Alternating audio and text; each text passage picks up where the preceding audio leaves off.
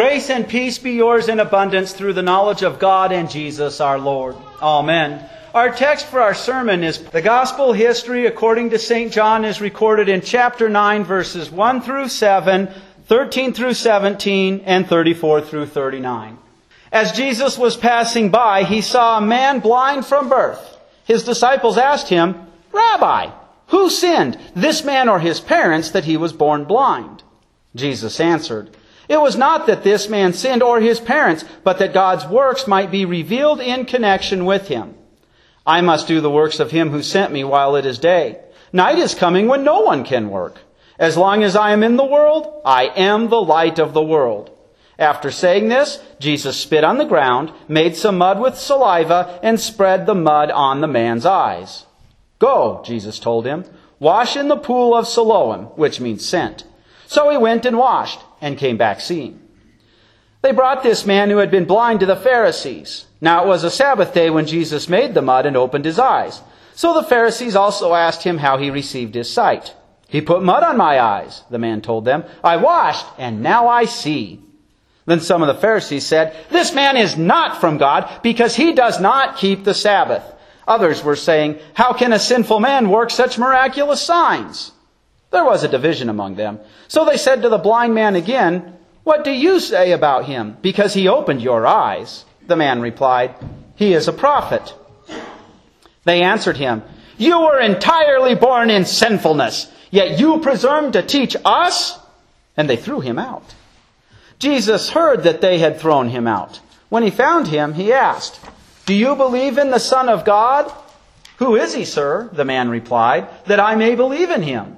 Jesus answered, "You have seen him, and he is the very one who is speaking with you." Then he said, "Lord, I believe." And he knelt down and worshipped him.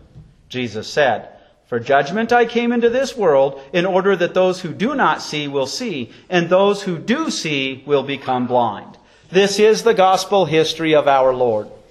Brothers and sisters in Christ, you're not supposed to touch your eyes or mouth without washing first right now. So don't really do this, but close your eyes tight and then imagine covering them with your hand. Now do that for the next 20 or 30 years.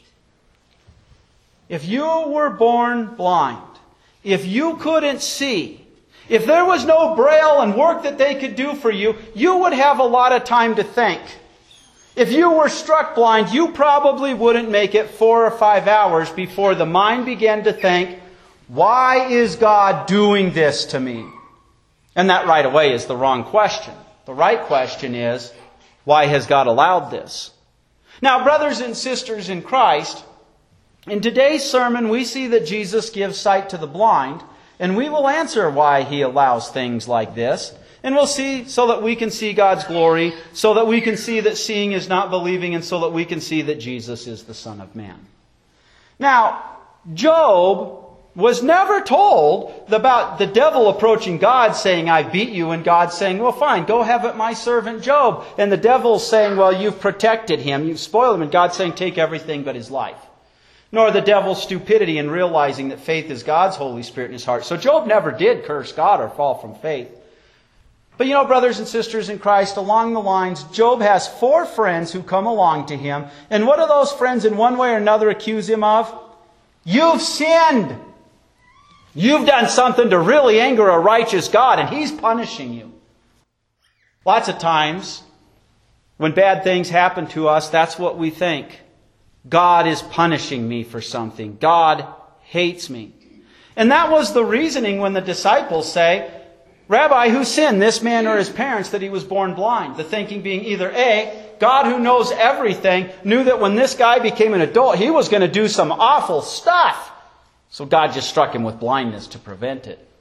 But we can even forget that, due to intercourse outside of marriage, keeping the marriage bed pure, that there were infections and diseases that could be passed on to the baby through the birthing canal that could actually make it blind. So in some ways, in scientific ways, this really wasn't a bad way to think. Did his parents do something that they had one of those diseases that could cause this? Why does God allow these things to happen? Why has God allowed the coronavirus to spread throughout the world and the overreaction of panic that is ensuing? Job never cursed the Lord. Job simply demanded, I want to know why. And God's answer to Job is, you can't handle the why. I govern the world, and if I were to let 2 seconds of what it takes to govern this universe go into your puny mind, it would explode it. God has more than one reason, and we often only look for the reason that pertains to us. In Romans, we are told that God works all things for the good of those who love Him.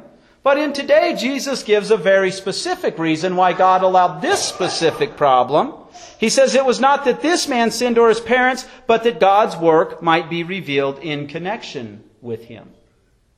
In other words, this blindness was to work to God's glory. Now, many people would read this and stop right there, and they would say, what kind of a God, looking for an ego trip, would let a man suffer blindness for 20 to 30 years? But Jesus continues, I must do the works of Him who sent me while it is day. Night is coming when no one can work. As long as I am in the world, I am the light of the world. This blindness was meant to show God's grace. God's glory comes when His grace is seen. Just like the glory of the Lord led the Israelites, sinful people, just like you and I, who didn't deserve to be led by God, but that God's true glory is His grace. When we see salvation, when we see forgiveness, when we see He became a man in order to save us. God did subject this world to decay when Adam and Eve fell into sin. So we have things like the common cold. And brothers and sisters in Christ, if I do something sinful, like I decide to hire a prostitute and cheat on my wife, and I get one of those STDs, that is a consequence of my sin, but the eternal punishment was borne by Christ. In that case, the consequence is a discipline to keep me from losing my faith. But brothers and sisters in Christ, if you catch a common cold, if you catch the coronavirus, that's just because God subjected the world to decay so that we don't get attached to this world. Why are people panicking? Because they don't believe there's a God and they are saved. That even if they catch it and God calls them to heaven, they are getting the reward of God having given them faith. Brothers and sisters in Christ, this man was born blind as a consequence of sin entering the world, God subjecting the world to decay. Not because of a specific sin, but it was meant to give God glory. How does it give God's glory? Well, we're told after saying this, Jesus spit on the ground and made some mud with the saliva and spread the mud in the man's eyes. Go, Jesus told him, wash in the pool of Siloam. So he went and washed and came back seeing. The miracle was to open the man's eyes, and we will ultimately see the miracle was done so that the man would know where to place his faith, so that the Holy Spirit would enter his heart. And what a beautiful picture, as we in our sin are groping around in the darkness going, what am I to do to be saved? So Christ sends His Holy Spirit through the good news that God has become a man. He's done all the work to save us. He bore the punishment for our sins. We're not going to hell because the Holy Spirit has worked through that message to create faith. The man was given more than one kind of sight. This is the kind of thing that brings God glory. Now, the man's in heaven now. If you were to take him out of heaven and say, was it worth the 20 to 30 years you were blind? The man would say, I've been in eternity now. I've been in eternity for almost 2,000 years. You bet. I remember when I was a teenager, and maybe you do, when hard things came upon you in high school and stuff, and the drama, and parents saying, kid, you don't know nothing. This too will pass. And, oh, what do you know? I'm miserable. This is the end of it all. And then 3 days later it passes, right? When we have illnesses and problems, that's where we think now, why, God, why? But in all eternity, we come to understand God used this to keep us in our faith. And as we've been learning through this Lent season, when Jesus did miracles, they were meant to show people, yes, I am the Messiah. So either A, your faith is in the right place if they already trust Him as the Messiah, or B, I better be looking to Jesus as the Messiah. This brings God glory. As a side note, I've often wondered, why mud? If I were to walk up to you and take some mud and rub it into your eyes, it would have the opposite effect. I'd take your vision away. In a way, this is very gracious because the man can't see, but he can feel that God's going to do something. And then he tells him something to obey. Go and wash. And when he obeys, he's cleaned. Brothers and sisters in Christ, God understands that you don't just need to hear and read the Word. He gives it to you in many ways. So it's amazing. Christians say, how can God create faith with water? Because there's Word and a promise in that Word. How can God give you the forgiveness of sins through bread and wine? Because His Word promises it. Yes, God, just like He communicated to this man, more than just saying, I'm going to heal you. Jesus could have said, be seeing. And he would have seen, just like Jesus said, let there be light. And there was light. But Jesus communicates with the man in a different way by rubbing the mud on his eyes. And faith demands that we obey it. The law demands 10 things. And if you even think just once, one sinful thought, the law says, that's it, you're damned. The law never empowers you to keep it. Do you know what the good news of salvation in Christ demands? It demands that you believe it. But, unlike the law, it supplies its demand because the Holy Spirit works through the good news that Jesus is your Savior, and He creates that new man that clings to Christ. And God is glorified. Not a selfish glory like when Pastor Sherman preaches a good sermon. You go, wow, Pastor's a good sermon. I go, yeah, I'm a good pastor. That's not how God is glorified. God is glorified because He has saved you when He brings you and keeps you in His kingdom. That's what God considers His glory. So see how Jesus gives sight to the blind? He even has the man, you got to obey something. Just go wash. And the man does. And it teaches him, there's a bunch of object lessons here. Jesus is the Messiah. He's the one that gives you sight. And you trust in Him and cling to His Word. So we see that Jesus gives sight to the blind. You and I were blind so that we can see God's glory. But what about the religious teachers of the age? Eventually we get to verse 13. They brought this man who had been blind to the Pharisees. Now it was the Sabbath day when Jesus made mud and opened his eyes. So the Pharisees also asked him how he received his sight. He put mud on my eyes, the man told him. I washed and now I see. Then some of the Pharisees said, this man is not from God because he does not keep the Sabbath. Wow! You want to talk about missing the point of the law. Remember the Sabbath day by keeping it holy meant that the Israelites were to take a rest also spiritually by hearing and being nourished in the Word of God that pointed to the coming Savior. But instead, the Pharisees, they thought they were saved by doing the law. They never mind the fact that the law accused them of being sinners.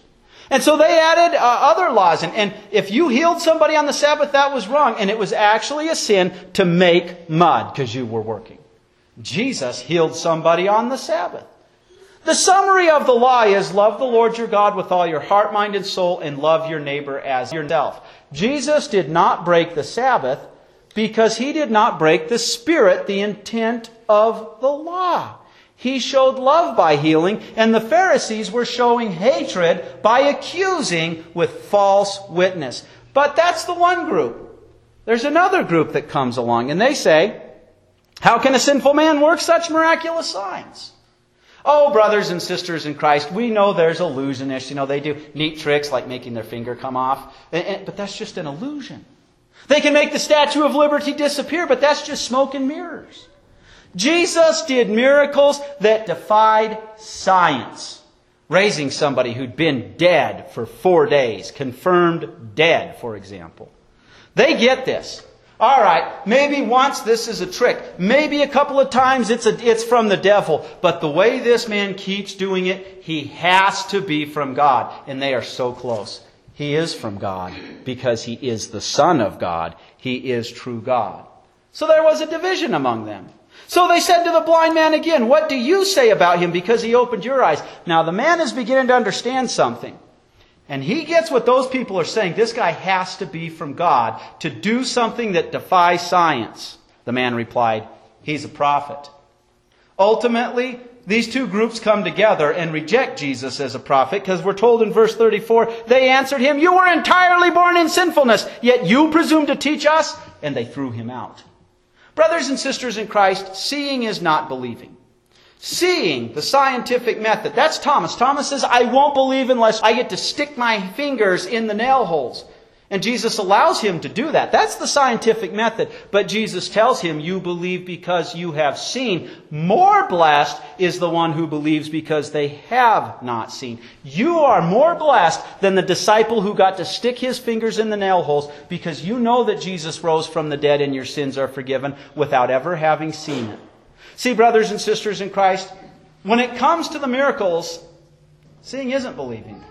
People will always find a way to deny it. People will even go out of their way to deny there's a real God, even though creation just screams out his artistic signature. This man was born blind. Born in his particular unique circumstances so that he would be brought to the faith. But also so that you and I could see that seeing is not believing. When God's Holy Spirit is in your heart, even though you have not seen the Savior, you know Jesus is true God who became true man. Do not confuse the two. Seeing is not believing. Faith is the Holy Spirit living in your heart. These men were rejecting even though the evidence was right before them. You have accepted because the Word of God has given you the Holy Spirit so that you obey. Now, after he gets thrown out, we're told in verse 35, so when Jesus heard that they had thrown him out, when he found him, he asked, do you believe in the Son of God? There are a couple of titles Jesus used for himself. The Son of Man. The Son of Man is a title God used for the prophet Ezekiel, emphasizing Ezekiel was just a man. But with Jesus, there's more to it. Everybody's a son of man normally. He's emphasizing that he's true God who became true man. And Son of God is emphasizing that. Jesus, who is true God, is true man. He's our substitute. The man's eyes have been opened. He understands Jesus is from God. Now he's about to be given the fullness of faith. Who is he, sir? The man replied, that I may believe in him. Literally put my trust in him. Jesus answered, you have seen him. See, the man couldn't have seen Jesus before. With the miracle, he opens his eyes and sees the Savior and knows he's seeing a prophet, but doesn't realize he's seeing the prophet, the high priest, the king. You have seen him, and he's the very one speaking with you. Then he said, Lord, I believe. And he knelt down and worshipped him. There we go. The Holy Spirit's in his heart. He now knows his Savior. He knows his Savior is true God and true man. Jesus said, for judgment I came into the world in order that those who do not see will see, and those who do see will become blind. See, you are blind. Blind to the folly of this world now because of faith you trust in Jesus. Even though that defies science. People don't rise from the grave. You know, even though science can't even prove there's a heaven, that even if the coronavirus strikes you tonight and you're the worst case scenario, you're going to open up your eyes, be in heaven, and thank the Lord. Even though the world is panicking, and they've done studies, Jesus tells us we're like sheep. You get one person to line up and talk two people to line up behind them. What are we waiting for? Just something big. Pretty soon you'll have entire crowds, and then you can start doing the rumba and stuff, and they'll follow you. One person starts panicking, and the rest of us will start panicking. But brothers and sisters in Christ, you see that Jesus is the Son of God and Son of Man. So you can say, what's the worst case scenario? It takes my life? Big deal, I'm going to heaven. But in the meantime, I can tell my neighbor, there is a God. And he's using this for your good, because he's using this to show his glory. Brothers and sisters in Christ, why does Jesus allow these things to happen? We can't handle all of the implications and all the people affected. Our minds can't handle that, just like God told Job. But we do know that he uses it for the good of those who love him. And in today's lesson, we've seen Jesus give sight to the blind, so that we can see God's glory, so that we can see that seeing is not believing, and so that we can see that Jesus is the Son of Man, the Son of God, and therefore our Savior. Amen. Now grow in the grace and knowledge of our Lord and Savior Jesus Christ. To him be glory both now and forevermore. Amen.